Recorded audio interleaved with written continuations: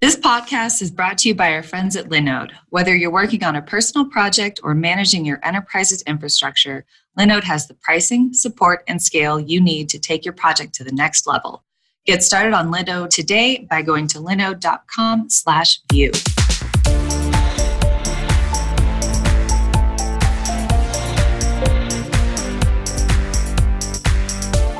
Hey, everybody, and welcome to Enjoy the View. I'm Chris Fritz, and today on our panel, we have Elizabeth Fine. Hello. Also, Ari Clark.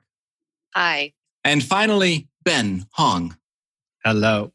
And we have two guests, Lachlan and Jessica Sachs, who both work on Vue test utils. Could you both give a brief introduction of yourselves and how you started working on Vue test utils, how you got into testing? Jessica, would you like to go first? Yeah. So before I was a programmer professionally, I was a lead QA at two companies. One made hardware thermometers, actually, plugged into your iPhone. So I did both the software and the hardware testing for that. And from there, started my love of testing. And I just brought that with me as I moved into software. Cool. So hi, everyone. My name is Lachlan. I started my career as a back-end developer doing Ruby on Rails, which has a very strong testing culture. So when I had to move over to do some front-end work, I naturally looked for a testing framework for Vue.js, which is what we were using at the time. And there wasn't a whole lot available. There was a few small libraries, but nothing official. So that's sort of where I started contributing to the community and working on Vue test utils. Rad. And Jessica, I don't think I got your story into how you started working on Vue test utils, actually. Yeah. So testing has always been a part of my software practice. And when I picked up Vue, I naturally looked for what was the framework for mounting your components and doing it the right way. And Vue test utils was that. And when I was ready to contribute to open source, that's what I started with. Nice. I wish I could say that testing has always been a part of my development practice. Yeah. When you Awesome. started the QA, it kind of comes in with you. It definitely makes sense. And so have you both been working on a rewrite, actually, of Vue test utils lately in TypeScript? A lot of the other main libraries have been moving to TypeScript, so it seems quite an attractive option, especially with the history Vue test utils had, because I think when Ed Yeberg first started working on it, it wasn't super clear what people wanted or how they wanted to test Vue components. So for that reason, there's a lot of, I guess, exploratory work, I believe, in the code base, tons and tons of features, just sort of because someone asked for it. However, I think that led to the API getting quite bloated. So we're trying to, or considering to move to TypeScript, but I wouldn't consider it a full rewrite because we can take a lot of knowledge and learnings from the previous code base. And a lot of things like how you interact with HTML elements doesn't really change. But I think moving at least some of the core logic to things like, for example, mount and shallow mount to TypeScript will get much better development experience with the suggestions from VS Code and that sort of thing. And we can also leverage the types from Vue, which is now in TypeScript as well. So yeah, I think there's a lot of benefit in moving to TypeScript, which is what we have been exploring doing. Additionally, we're keeping the tests. So we can take the tests from the original version when we move over to TypeScript. So it'll be stable. So Good. So Vue great test utils changes. itself is well tested? Extremely. It has one of the best test infrastructures I've ever seen. It has a bunch of conditional tests, which sounds scary, but it allows for version backwards compatibility. When you run the test suite for Vue test utils, it goes through every single version of Vue that it needs to be compatible with, which was really cool to discover when we started digging. I will say one thing that's not covered as well, and is kind of a priority for us in the next version or the next iteration of Vue test utils, is testing with third-party components. So a lot of people find themselves trying to test their forms that are built with Vuetify. And that's not something that was very well covered when designing Vue test utils. It was very much focused on testing components that are just built with HTML elements. So I think there's a bit bigger scope than there was maybe 2 or 3 years ago when we first started working on it, because libraries like Vuetify were not as widely spread, but it seems like that's by far the most popular component library nowadays. So it's important to consider that as part of the core infrastructure, I think, when we're writing a library. One of the things I learned at Vue Amsterdam is I got to hang out with John Leader a lot from Vuetify, and I hammered on that. And he came back and let me know that this is a priority for them, and they've been working on a lot of testing examples for Vuetify to get users started. So one of the collaborations I hope to do in the future is to continue that work and to bring some of those examples into the main documentation for Vue test utils.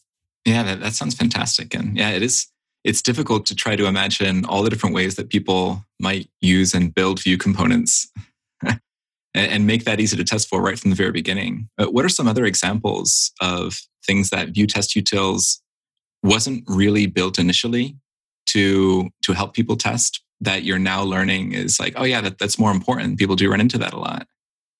At least from my point of view, TypeScript was not very popular back in 2016, 2017, when people started to work on Vue test utils. So there have been bugs here and there related to how TypeScript interacts with everything. And another thing we did not consider was asynchronous components, or people loading components that have been split into Webpack chunks, things like that. So I guess some of the more complex examples were not the kind of thing you think first when you're building a library. But if you don't consider all those kind of more advanced usages, you can paint yourself into a corner, and it gets really hard to support certain things. So that's the two examples that come to mind, mainly third-party library testing and dealing with lots of different libraries that people pull in, like TypeScript, or different markup languages like Pug, and all these different tooling that you might not necessarily use, but someone somewhere is probably using it, and they need to test the components as much as you do, right? So it's definitely something we have had some complexity around. From my perspective, the addition of scoped slots in 2.6 was not planned in Vue test utils. So we had some issues when we first came on in mid-December. Lachlan did a lot of work on supporting scoped slots. And in that family, additionally, functional components and transitions are problem children for us. We weren't really thinking about what happens when you don't render out into the DOM. Vue test utils wasn't really architected to handle those cases. And so I have a little bit more of a general question. So for those who don't have as much background with testing, how does Vue test utils sort of fit in the larger scope of application? Because, obviously you hear a lot about like Jest and Cypress, but like, where does Vue test utils fit in that sort of umbrella? It's really simple. So whatever test runner you have, Jest or Mocha, you want to be able to mount your components. And with jQuery style testing, you just drop down to the document and you append child and you assert on the document. But with Vue, you want a reproducible environment to mount your components. And that's all Vue test utils is the ability to mount your components over and over again without polluting your global Vue instance. So more or less just a kind of thin utility around the DOM to make it easy to interact with. If you're using the jQuery style selectors, you might have query selector.button.value, and it gets quite difficult to read, right? But if you have effectively just a nice syntax around your Vue components, it's meant to make it easier to test and also to read your tests, which is something you'd probably spend more time doing than actually writing your tests, right? So you could very much write tests without using Vue test utils. However, this is going to be a little bit more productive and hopefully provide some value to the reader when they're looking at your tests. I would also tag on to that. When you're talking about readability, there's a library on top of Vue test utils, which is the Vue testing library, which is one of our co-maintainers, Adria's projects. And that provides a very familiar API that allows you to do things like get elements by text or render without having to think about the internals of mount versus shallow mount. Some of the things that Vue test utils gives you the power to explore. The Vue testing library is an abstraction layer, and you write really readable tests with it. It's actually a pretty interesting topic you bring up, because one of the main philosophies behind the testing library family is there's no real stubbing or mocking of dependencies. You just mount your component and API calls and everything just triggers as you would in production environment. which is in some ways very ideal because you're testing your component in a similar manner that it will be consumed by the user. On the flip side, though, a lot of people, especially in the Vue test utils community, from what I've gathered, really enjoy the flexibility to stub and mock out dependencies. So different philosophies there. I think there's a lot of value in both. So I think Vue test utils is much less opinionated than some of the other libraries out there to let people make their own decisions, which is it's pretty important when you're building a general purpose library, right? Yeah, and I know for me personally, a lot of times when I've had like a base button component and it's used in a lot of other components that just happen to include a button in them, and then I suddenly see like tons of tests failing if I don't have base button mocked out in those other components, because I'm relying on behavior that now is broken. When you have stubbing, you get both the power of being able to stub and the responsibility of having to remember to do it, right? Mm-hmm. Because your tests go faster when you stub out more of the component hierarchy, but then you kind of have to couple your parent to everything you're stubbing out. You have to remember to update your tests when you change the name of things. But on the other hand, GitLab has 16,000 unit tests, mm-hmm. and Natalia on the core team says they require shallow mounting for all their unit tests. And they're thinking about adding a linter rule to require shallow mounting, mm-hmm. Because the speed is so much of a factor. Yeah. And then on the other hand, I've also run into cases where like all the tests in base button, for example, are working, but search bar, which uses base button, like all of that passes too. But the search bar is actually broken because I have expectations for the button that I haven't updated in the tests for the search bar, even though I've updated them in the base button component tests. And so you can find yourself having these like holes in your testing too. Like you're not actually testing the interaction with the real base button component. You mean you're testing the interaction with the base button mock? Yeah, exactly. And the base button mock still works the same way, even though you've changed the behavior of base button. Mm-hmm. And thinking like, oh, I don't think this should break anything though. And it's like, oh yeah, I ran the test and nothing does break. So it seems good. Yeah, that's a total argument. Because there was a test that you didn't have before that you were missing in base button. Yeah. And it's a total argument for why mounting your full component hierarchy will give you more coverage as mm-hmm. a trade-off for performance and speed. You will accidentally, inherently test more of your application and component stack when you mount the whole thing. Yeah, and I personally do prefer to go the GitLab way though, and just add a test when I need to, and then I won't have that particular problem again. I'd rather things break sometimes occasionally than make all of my tests slower. Can we back up for just a second and go over what mocking and stubbing are for any listeners who aren't familiar with those terms, and also maybe go over the difference between mount and shallow mount? But let's start with mocking and stubbing. That sounds great. Thanks, Ari. Lachlan, do you want this one? I know you're passionate about I'll attempt to define this. People often use mocking and stubbing interchangeably. At least from my point of view, when you stub something out, it's effectively not there, I guess. You put a kind of fake shell in place of it.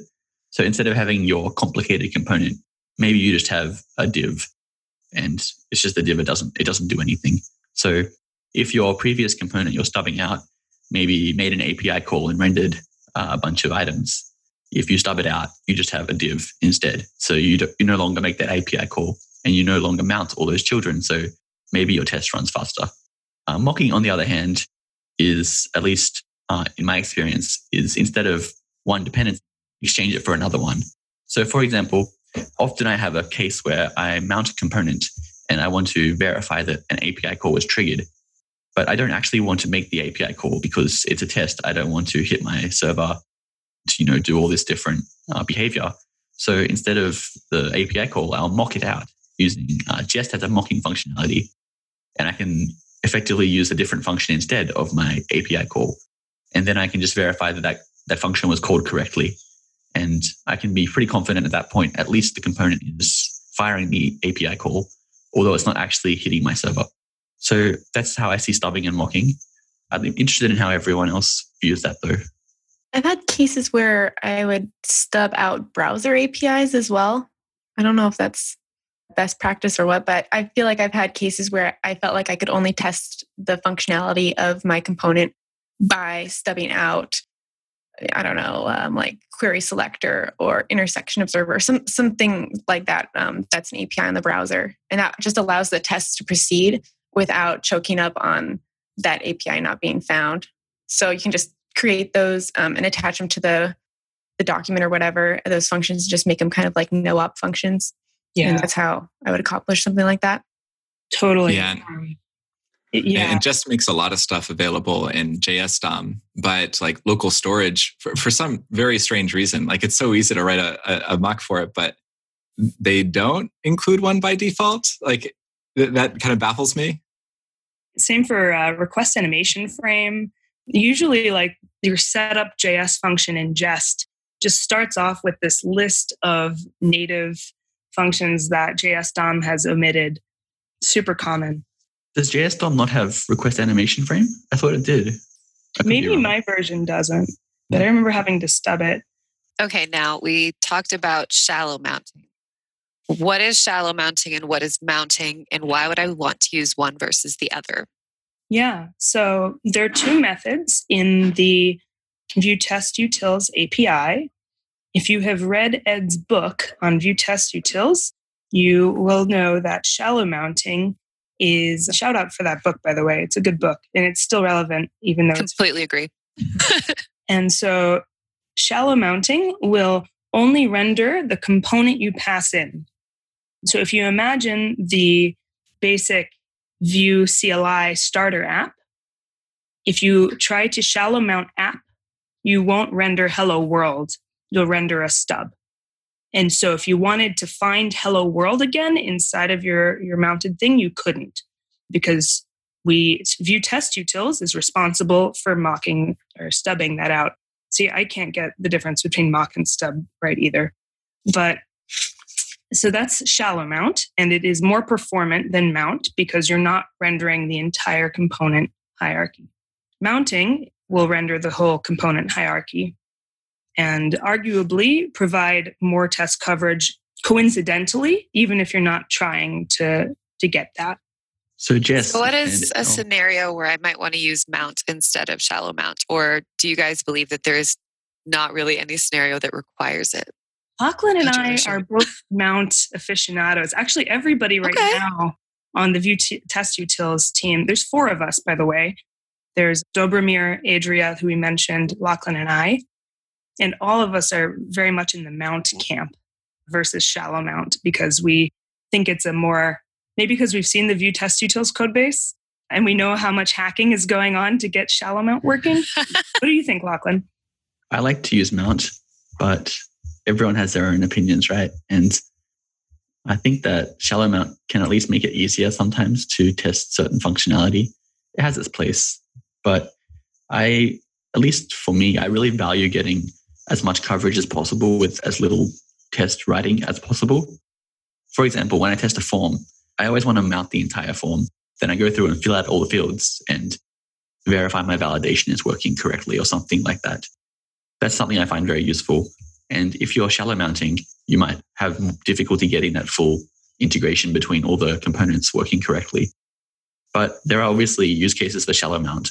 I think you mentioned earlier that GitLab were able to speed their test suite up significantly using shallow mount.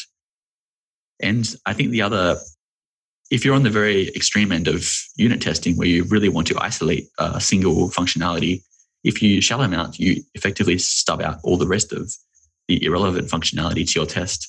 So you can get these very focused unit tests, which is valuable for some use cases. So it depends if you're going for the very specific unit tests or if you're more about getting almost an integration test where you test a large amount of functionality at the same time. I'm interested in everyone else's thoughts though, because as at least a developer of Vue Test Utils, I have a different set of opinions and expectations than people developing maybe complex e-commerce app or something like that. So how does everyone else feel about shallow mount and stubbing things out, that sort of thing? I'll chime in on this.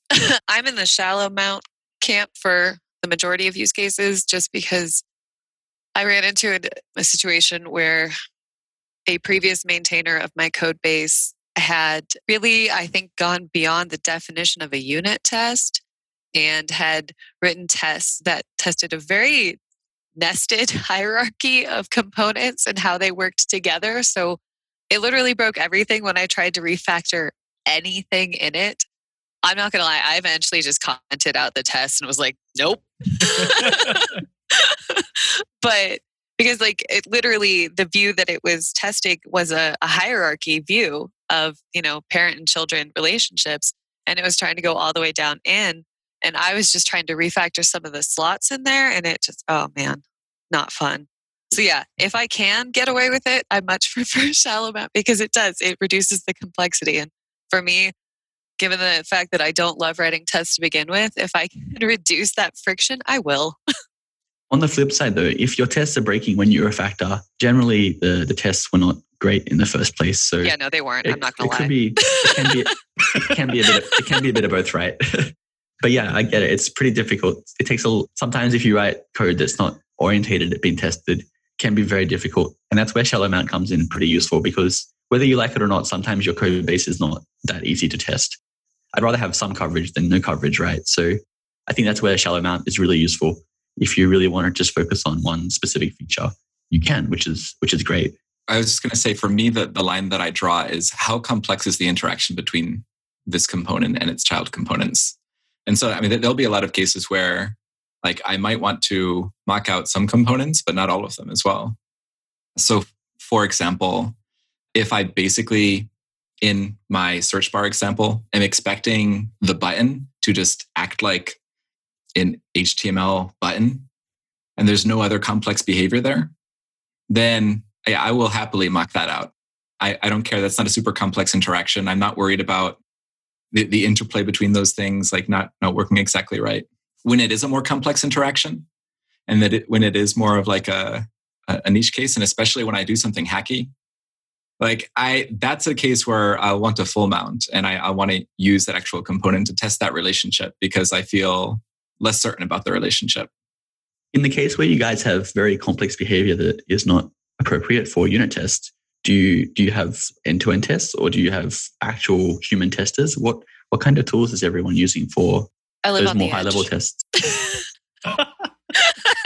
What an Ari answer. I love it. In that case, it's usually down to human testing, which obviously is not very efficient, but I'm the sole maintainer on my code base and there's only one tester and he has to cover not only the front end, but the back end and the CLI. So sometimes maybe bugs go into production. I won't say either way. But yeah, I think probably a lot of other people are in the same boat where maybe you work at a startup and there's all this pressure to just get features shipped. So yeah, I tend to procrastinate and lie to myself and say someday I'll get back to it on the more complex integrations. But I'm still going to get back to that someday. And just because you're writing tests too doesn't mean you never let bugs into production. Like I've definitely, this month, let bugs into production. Chris, I'm shocked. It's just like, you think of everything that you can and you can test that, but there'll always be like edge cases that sometimes you don't think about. But if you already have tests there, then you just write another test when that comes up and then you fix the problem. And then it can't happen again, or at least not the exact same problem.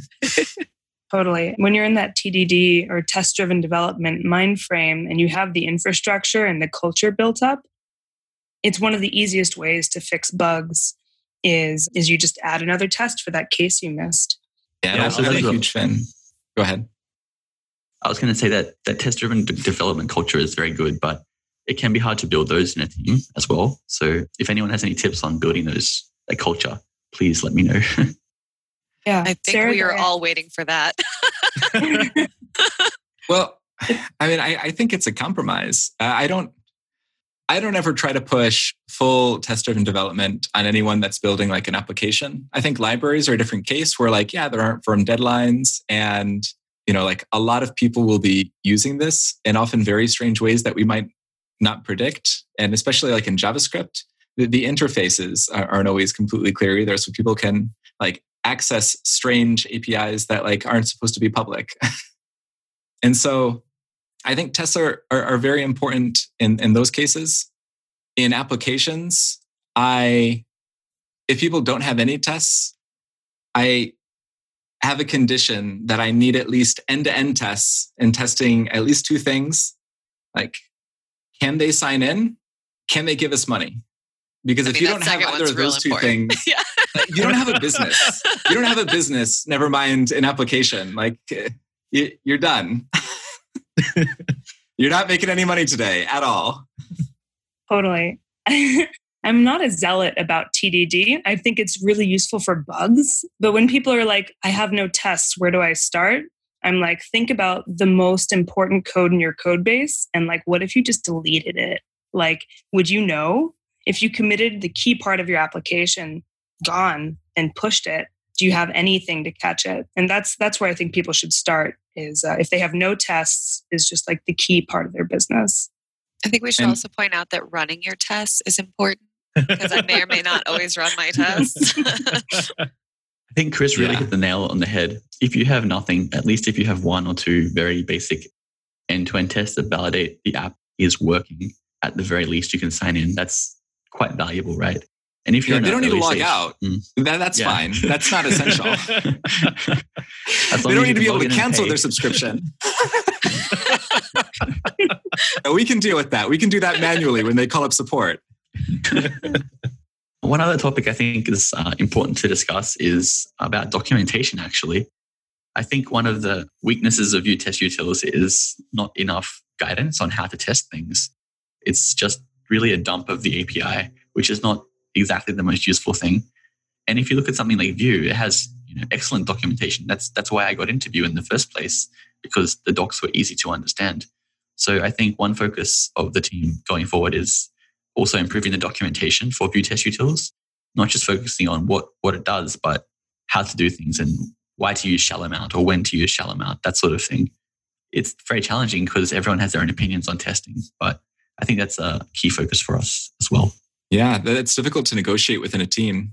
As someone who has had to do this, trying to find out like what are the best practices we recommend when like everybody might have different best practices. There's no like generally agreed upon set of rules to follow. And building consensus, to what extent do you have to build consensus? Or could you just like say, well, we think this is best for now, but feel free to disagree with it? Like Vue does in the style guide, especially, where it's like, yeah, these are some things that can be helpful. Just like, feel free to break any rules you want. Just have a reason. For sure.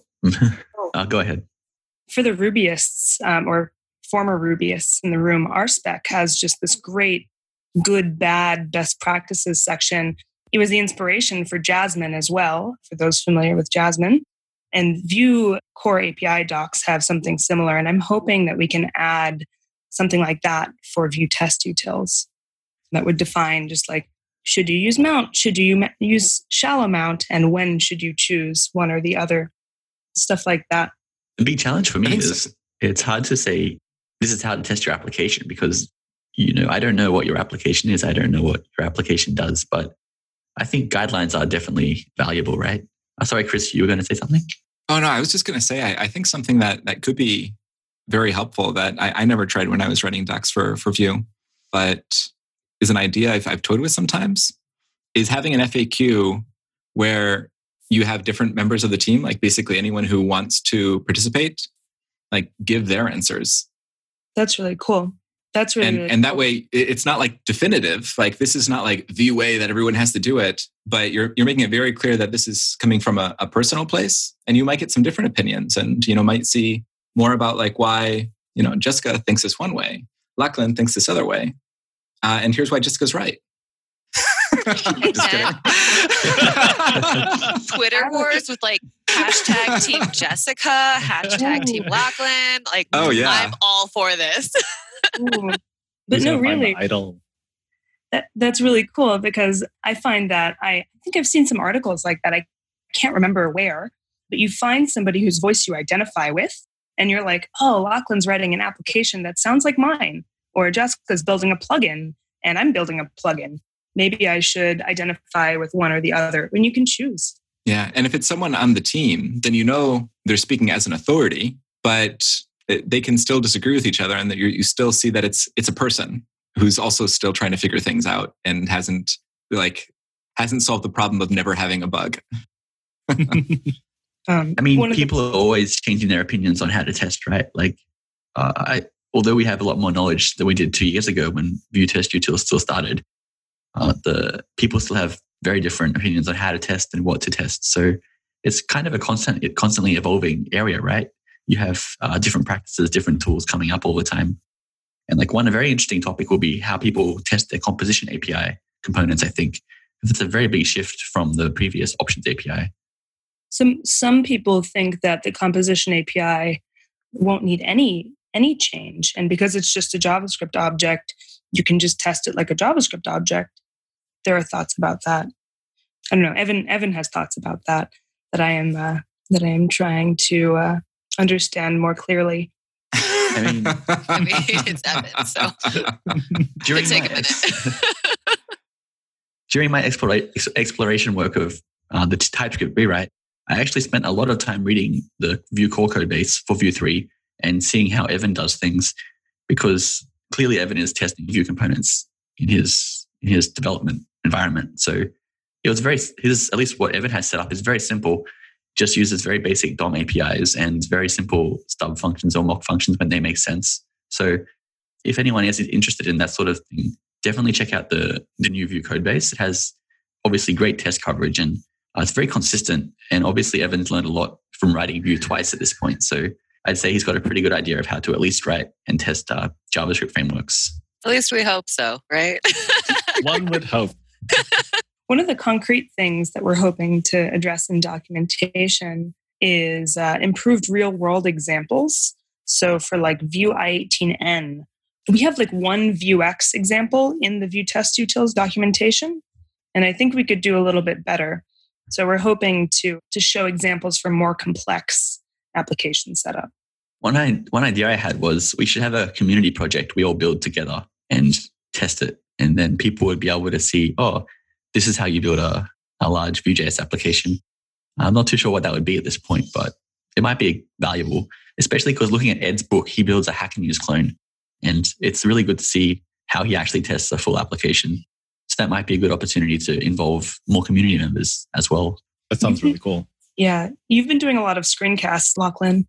So I'm hoping maybe one day we can. There's two.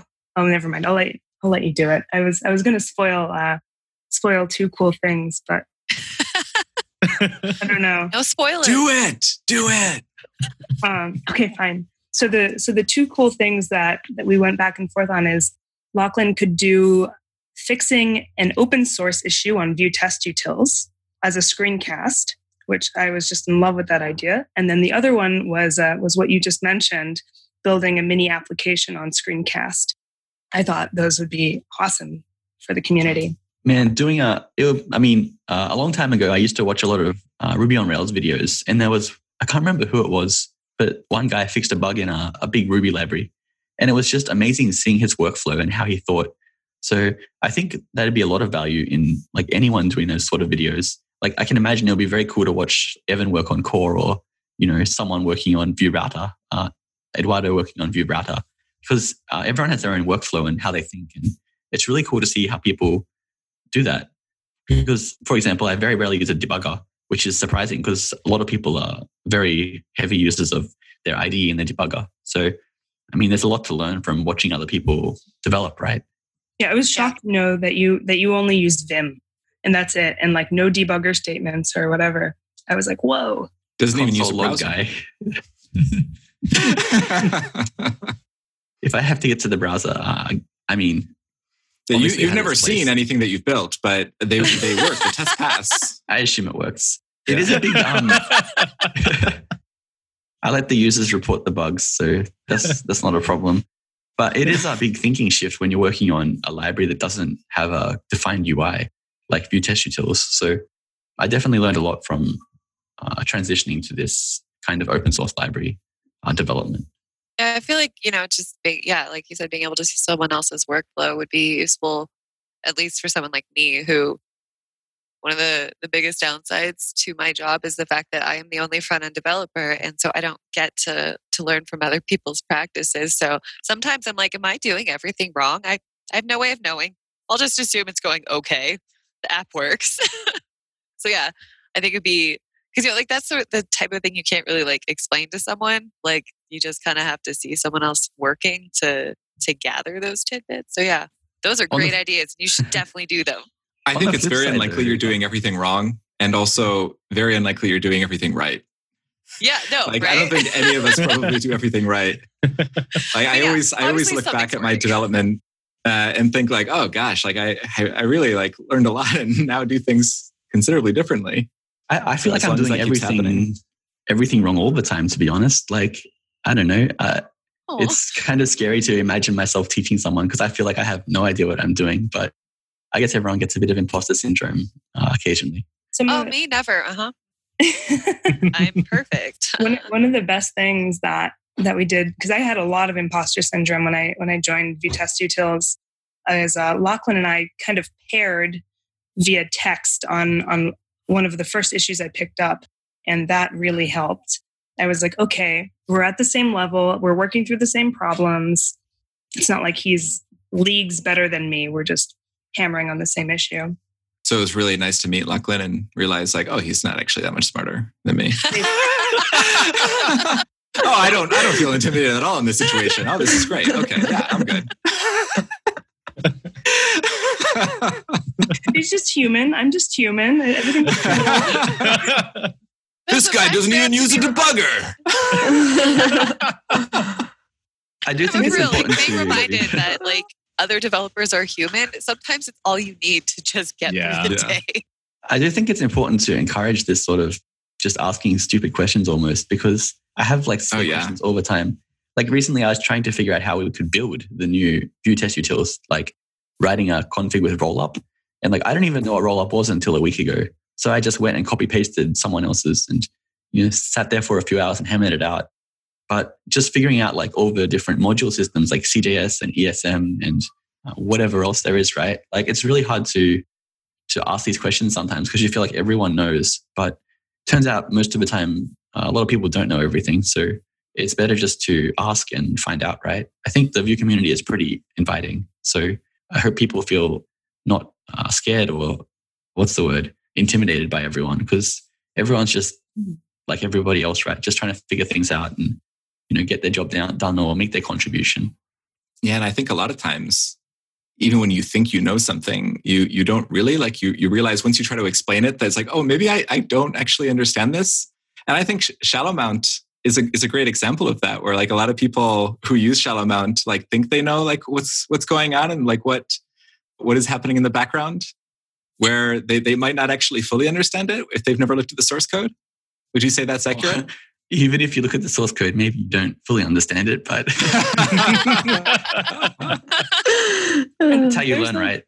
Yeah, I can relate to that. Yeah. I think I'm in that camp. Just 3 weeks ago, Lachlan asked this question in our Discord channel. We use Discord for most of our communications. And he was like, so how do I emit an event on a shallow mounted component? It was something like that, right? Or like, how are slots supposed to work for shallow mounted components? And we really are just like, oh man, how are they supposed to work? And we're the maintainers here. We have to rederive like why certain decisions were made, coming into a code base fresh like that. I hadn't seen the syntax with the hashtags for the slots before. I think it must be pretty new. And I just saw it recently. I was like, what on earth is going on here? And yeah, so yeah, that would yeah. Turns out Vue is a bigger library than I thought, I suppose. And circling back, you did talk about how at the beginning you just kind of like built every feature that was requested. And so like Vue Test Utils just got to do like a lot of different things. And it sounds like you're trying to refine that more and figure out like what should Vue Test Utils do and what's helpful versus what's not. Can you talk about some of those examples of things that you built before, but you're thinking maybe aren't helpful? Definitely. Anything from the API that looks like a matcher. So things like .exists, anything that goes outside of the realm of mounting the component, finding it later, and triggering events. We just want people to be able to find their components after they mount them and trigger events. I think that's it. And you'll find if you look in the API, many more methods than that. So we do want to allow users to extend upon Vue test utils. So one of the other things we're exploring is a pluggable architecture. This is one of Dobromir's concepts, is to allow users who would like a bigger API to extend the Vue test utils core to add matchers and other features like resetting emitted, things like that. To add to that, I think Exist is a pretty cool API, but I could live without it. Anyway, the one that really comes to mind to me is we have all these methods like set props and set methods and set computed and pretty much set everything else. I made most of them because when I first started working on Vue test utils, I was like, there was a set props method, which I guess makes sense.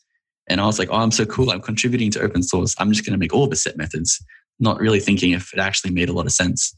And now that I reflect on that, I think that methods like, for example, set methods doesn't make a ton of sense to me because in a production situation, your Vue components method is not going to dynamically change, hopefully. So having set methods to me doesn't make a ton of sense, but it is very hard to take away features once you have them because people rely on those features, right? So I'm interested in what everyone else thinks about a smaller API or a larger API or anything along those lines. Please, smaller API. In particular, like I get frustrated with anything that it's just like, oh, so this basically does what you can already do with the DOM API, but it's a different way. That then implies that there's some kind of magic that's happening and that's maybe necessary in order to get this working. Like even things like find sometimes, like if I really just want to play around with elements, like I would much prefer to just use like query selector and text content instead of like the text method, because those are the APIs that I'm going to expect JavaScript developers on my team to be familiar with anyway. Like I want them to be familiar with the DOM. I don't want them to have to learn another way of interacting with the DOM that is just for tests. Yeah, for and sure. Like learning another set of APIs. And if one person uses it, then the whole team has to learn it. Find is definitely a good example of that. Find can find many components in weird and wonderful ways. And it's quite problematic, partly because there's so many different ways of doing the same thing. And partly because most of the time it will work, but sometimes it won't because of, for whatever complex reason. So I think that I really agree with using the query selector syntax because that's what every web developer knows, right? And you can be confident it works exactly how you are used to it working. And it can, like, using that syntax can help you learn more about like what Vue is actually doing. So attached to an element, you can find the component instance and start playing around with that if you actually want to like interact with the component instance.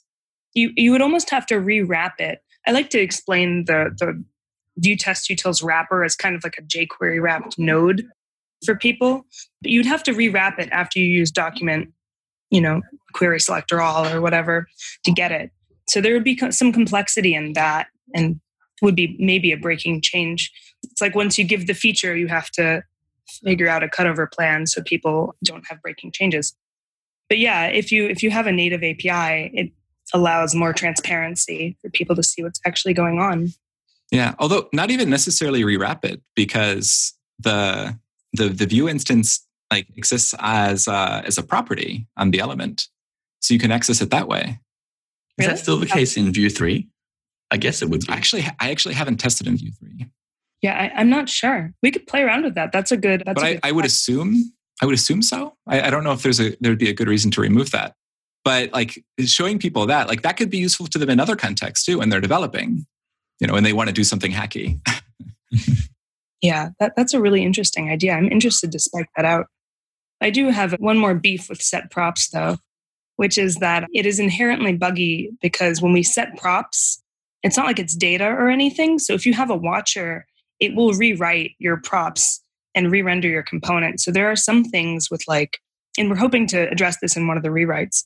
you inherently can't test props that are affected by watchers when they're like using set immediate.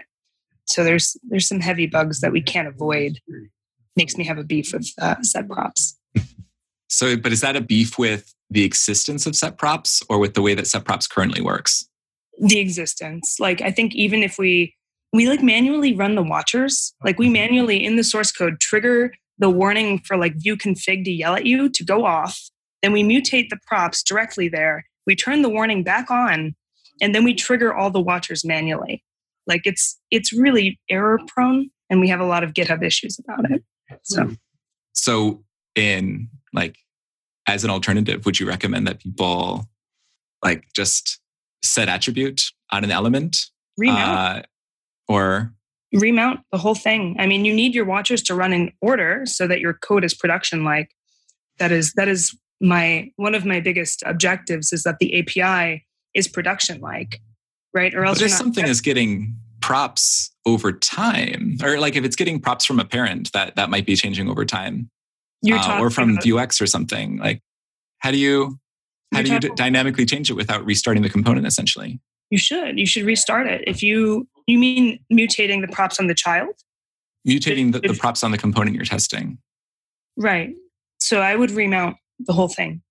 But that's not what you'll be doing in production, right? Every time, like if there's changing state that's coming from somewhere external, like from a parent or from Vuex.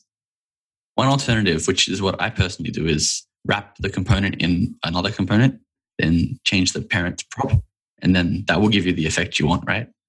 Yeah, is one way to do it. But yeah, this is the reason that some things. But it's like kind of a props, hack. Like I think set props could be useful to just make you not have to worry about that hack. Yeah, for sure. I think set but the way that it works currently is. It definitely makes more sense than set methods, I think, or something like that. Yeah, I've also found uses for all of the other ones, right? You can use set computer to fake your Vuex store, which is something I used to do a lot. So yeah, there are use cases for all these APIs, which is why it's not that easy or even advisable to change the API too heavily. Kind of on a tangent, but with Vue 3 using proxies so heavily, which is a new JavaScript API, things are a lot more locked down, and you are able to hide properties that you don't want people accessing. So I think some of these hacks are going to get a whole lot harder to do, but we'll see how we go. So I think set props also has power and responsibility, and part of the documentation should tell people some of the risks, so that if you're going to use set props and you have, an immediate watcher firing, you should understand that you might get overwritten on the re-render. So people need to understand things might go weird, or you have to think about the code that you're setting props on. Yeah, I know I personally rely pretty heavily on set props because I have a real-time application. So it's a given that my props will change. So please don't get rid of it. Your main use case for that? Well, yeah, I think there does need to be some way to like change props, but yeah, it's specific behavior. I think a lot of people wouldn't even assume that that's actually how it's working and what it's doing. Mm. What is everyone's main use case for set props? Is it to trigger some kind of watcher when the prop changes? For me, a lot of it is changing classes, ensuring that, while not actually testing the styles, because God, no one wants to do that. Ensuring that at least the classes that I expect to be there will be there based on a change in prop. Because a lot of times I'm changing the way something looks based on state changes. I think what Jess was hinting at there was what Jess might have been saying was you remount the component with different props and then verify the class has changed. Is that what you meant, Jess, by remounting? Yeah. Would that work for you? Well, there are many cases where like there might actually be a transition that happens, like when new pops are pressed, and like you can't really test that transition by remounting the component. And also remounting the component like should be unnecessary. Like that's extra work that you have to do that is going to make the test slower if that's not actually what you want to do. Okay. And that's what Lachlan was getting at, is that there's maybe a lightweight wrapper that you can put around. Yeah. Okay, cool. So but I think it'd be nice if there were some way where you didn't have to do the wrapper. Just like it's that's often not like intuitive to people, I think. Oh, for sure. And exploring these use cases while we're writing the documentation will definitely inform any, not necessarily API changes, but maybe internal thinking we have on how to accomplish what users expect and what users want. Talking to both of you, I think it's really great to see that as maintainers, even though you both have opinions on things, how to do, I know that as a Vue community member, like it is sort of comforting to know that you all uphold the Vue ethos of like not imposing your values on other applications, and that you are, giving people that flexibility to choose what works best for their app and their teams. So I know for me personally, I really appreciate that you all are upholding that. So thank you. I think at the end of the day, people just want to be confident their applications are working correctly, right? So the most important thing is they have tools that allow them to do that, whether it's a wrapper or set props or something else. Well, I think, Chris, do you think we should start wrapping up the episode with picks? Yeah, let's do it. But first, before we do that, I just want to thank you both for all of your great work on Vue Test Utils and like continuing to make it easier for the Vue community to test their applications. That's, very, very, very useful. Testing is a hard problem, and I don't think anyone would argue that it's not incredibly valuable to see it made easier and easier all the time. Thank you. And where can people find you, find out more about your work and stuff like that on the internets? Yeah, so you can find me on Twitter at _Jessica Sachs or on Discord on the VueLand Discord. And weren't you also involved in Vue Mastery's new testing series? Oh my gosh, how do you know this? This just happened yesterday, Chris. You guys. So yeah, I'm only proofreading. Adam does all the hard work and I just proofread it. So I mean, proofreading, I don't think does it fully justice. I mean, you're making sure that they're teaching things that'll be useful to people. So I mean, you're a content expert. Yeah, you're not just looking for spelling mistakes. That's a very formal way of saying it. Yeah, but I'm hoping to involve the rest of the team too, because I don't always know what's best. We work very collaboratively. Like we're always talking to each other in Discord. We don't really have a one person knows best mentality. But yeah, I'm excited to start work with Vue Mastery and be a content expert, as you say. Mm-hmm. Awesome. Cool. I guess I'll do my little social media thing now. If anyone wants to find me, I'm on Twitter at Lachlan19900. I'm sure that'll be in the show notes anyway. Or you can just check out Vue Test Utils or one of those repositories. I'm usually posting issues and pull requests there, so you can find my GitHub. I also made a website recently, which is Vue.js-course.com. So it's Vue.js-course.com. I had the idea to make a Vue.js course, as the name would imply. But then I realized none of the libraries other than Vue 3 were actually ready for production. So Vue Router and Vuex and all those different libraries are still being worked on. So prior to making that course, I'm making screencasts. They're all free to watch. So if anyone wants to check those out, you can see the kind of content I'm interested in and learn a bit about testing in Vue 3. And you also wrote the Vue testing handbook, right? Oh, yeah. That was actually mentioned, I think, last week. Someone did that as their pick. So when I first picked up Vue, I didn't have much idea on how to test. So I just tried things out and found out what worked well for me. And I forget things a lot. So I wrote it all down in a book called the Vue Testing Handbook. It's got very simple examples of how to do various things with Vue Test Utils. So if anyone's looking for, I guess, documentation with a bit more guidance than the Vue Test Utils, you can check that out. And hopefully that's useful for you. Beautiful.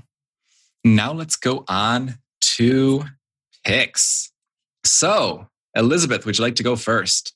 Sure. Okay, so 2 picks this week.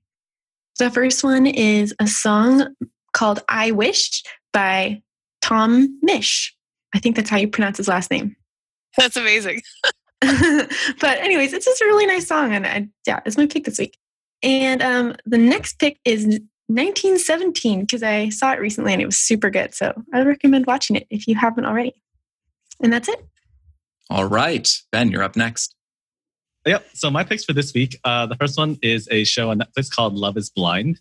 Basically, it's a social experiment where they had 15 men, 15 women just like talk in pods. And so they talk to each other. They'd never seen each other.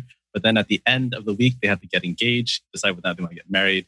And it's sort of like, it's really interesting because you think it's just like trashy reality TV, but it's actually a really fascinating social experiment because these people are like they go through the real, like, you know, the troubles of like a relationship, what happens when they get outside the pod and they see each other for the first time, and then how social media and stuff plays into it. Like, it's really fascinating. So if you love those kind of like social experiments, Love is Blind, super great. Oh my gosh. I feel like Catfish accomplishes that too. Just saying. Ben, that was going to be my pick this week, but for some reason, I chose something else. I'm glad I did. I've been watching that too, and it's super interesting. Yeah, they released the finale this week. So for those who want to binge watch, just now you can watch it all. So okay. I'm only on the first few episodes, so only a few people have gotten out of the pods. I'm really excited for the yes, we'll need to talk more about that later. And then my second pick for the gamers out there, I started playing Destiny 2 with some friends, and it's a lot of fun. So for those that don't know, Destiny 2 is a first-person shooter. Think like Halo, Call of Duty. But what's really great about it is that it's free. I did not know this. I thought it was going to be like $60, $70, and it's totally free.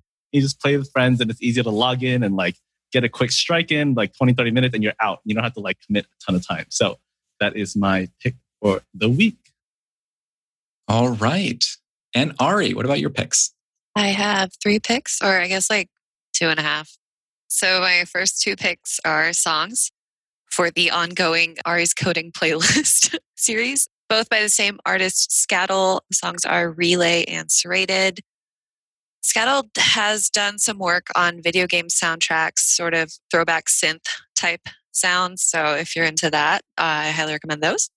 And my other pick is a new show on Hulu, High Fidelity. Some of you may recognize the title as either a book or a movie from the 90s. It is that. So it very much follows the same vibe as the movie did if you watched that. In fact, I even think the set is exactly the same. But it has a female lead instead. And interestingly enough, it is the daughter of one of the female leads from the movie High Fidelity. It's a little cheesy, but it's fun. It's light. I like it. Those are my picks. All right. My picks for this week, they're 2 shows by the same creator. His name is Josh something. I don't know. But the first one is Everything's Gonna Be Okay. It's a relatively new show. They're still in their first season. It's available on Hulu. And it's a dramedy that is very, very real and very loving. I really, really enjoy it. And the other one is Please Like Me, which is by the same show creator. This was his first show that is actually sort of fashioned after his life. And I like it for the same reasons. It's very real, very grounded, very funny, but also just so loving. Like the show really cares for its characters. And there's a real sense of family that I enjoy. I have a friend who has a rule for shows that he watches. It's like a vague rule. It's the food test. And if characters aren't ever seen as like eating joyfully and like eating with each other, then the show probably doesn't actually care about like the humanity of its characters. And especially if the only people that you see eating are like gluttonous and like, you know, have like things like dribbling down their chin and they're evil. then it really doesn't like eating. Like in Lord of the Rings, like good guys eat limbus bread or whatever that junk is, you know, where you just like, you don't enjoy it. It's just like a stale cracker that fills you up because you have to be heroing. Now I just have that scene where the villain is eating and oh my God, no. Yeah. See, the villains are the only ones who you actually see really, really enjoying eating. I know that the hobbits do a little bit, but they're also seen as like weak. And drunk. Not real heroes. I think the drunk is the key there. Yeah. Okay. And that's it from my picks today. Jessica, would you like to go next? Yeah. So I have 3 picks. So my first pick is an app or a desktop game. They make it for all platforms. It's called Mini Metro. And so it's an addictive game where and there's no ads, you have to pay for it, where you design the most optimal metro. And it's absolutely gorgeous. And so you want to make sure your stations don't suffer from overcrowding. And there's some game mechanics that allow you to kind of figure out how you want to do it. It's really fun. I played it for hours. So the second pick I have is GitHub's new notifications UI, which is making my life so much better as a maintainer. I can actually see what's going on in our repo like easily. So that's been a life changer. And the last one is an old comedy about baseball, because I'm really excited that baseball season's picking back up. It's called Bull Durham, and it's a comedy about, the opening lines are a monologue about the Church of Baseball, and it follows a minor league pitcher. It's hilarious. I didn't think it'd be funny when my partner told me to watch it. I was like, I don't know, it's an old movie, but I was very wrong. I was so very wrong. It has to be my favorite movie now. I recently moved to Durham, North Carolina, where the movie takes place. And I've been told by a lot of people that I need to watch Bull Durham. It's hilarious. It is not, there's not a moment wasted. Do you like baseball? No. Well, I mean, does anybody? I feel like you don't have to like baseball to enjoy that. Even baseball players don't look like they're having that much fun. I don't know. Once they score and they have all the handshakes, there's like a few moments of excitement for 4 hours. Tell me how. Yeah, it was like my dad's 40th birthday party. Yeah, exactly. There's some mild excitement and people shaking hands. Basically. Tell me how you really feel, Chris. Oh man. But I am looking forward to the movie. I have heard that it's very good. And it features Kevin Costner. I love Kevin Costner. Well, Those now are we good know picks. that. Yeah. Note to self. So that's Okay. God. Thank you. Lachlan, would you like to go next? Sure. So I have 2 picks. One is probably very typical and boring, but just the Vue.js 3 source code is super interesting. I learned a lot reading through that. So I think everyone should check it out to understand how Vue really works. 2 more picks, actually. So one is a movie called Parasite. It's actually a Korean film. It won an Oscar recently. So it's legit. I watched it recently. It's really, really good, on the edge of my seat the entire time. So I would highly recommend people checking that out. The other pick, I guess, and I'm surprised no one took this, was there's a Vue.js documentary now. It covers how Evan got started with Vue and how he got where he is today, and a bunch of other core maintainers are in the documentary too. So that was a pretty almost heartwarming thing to watch. So very cool. I definitely recommend people check that one out as well. Including Linus Borg's cat makes a great, one of his 3 cats I learned makes a great appearance in the Vue 3 documentary, or Vue documentary, sorry. It wasn't easy to get him on too. Like he was expensive. His appearance fee. Oh yeah. Apparently, I believe I'm technically in one of the shots, but I happen to be behind a poster. So almost had my chance. We have experience with cat appearances on this show because we had Jen Looper's cat did a meow, I believe, on one of our previous shows. It was very cute. So cute. I was hoping my cat would come in today, but she didn't. So sorry, guys. My 2 are not camera cats. They are very shy. Cool. And at that, I will wrap it up. Thank you all for listening this week. And until next time, enjoy the view. This podcast is brought to you by our friends at Linode. With 11 data centers worldwide, including their newest data center in Sydney, Australia, enterprise-grade hardware, S3-compatible storage option, and their next-generation network, Linode delivers the performance you expect at a price that you don't. Get started on Linode today by going to linode.com/view.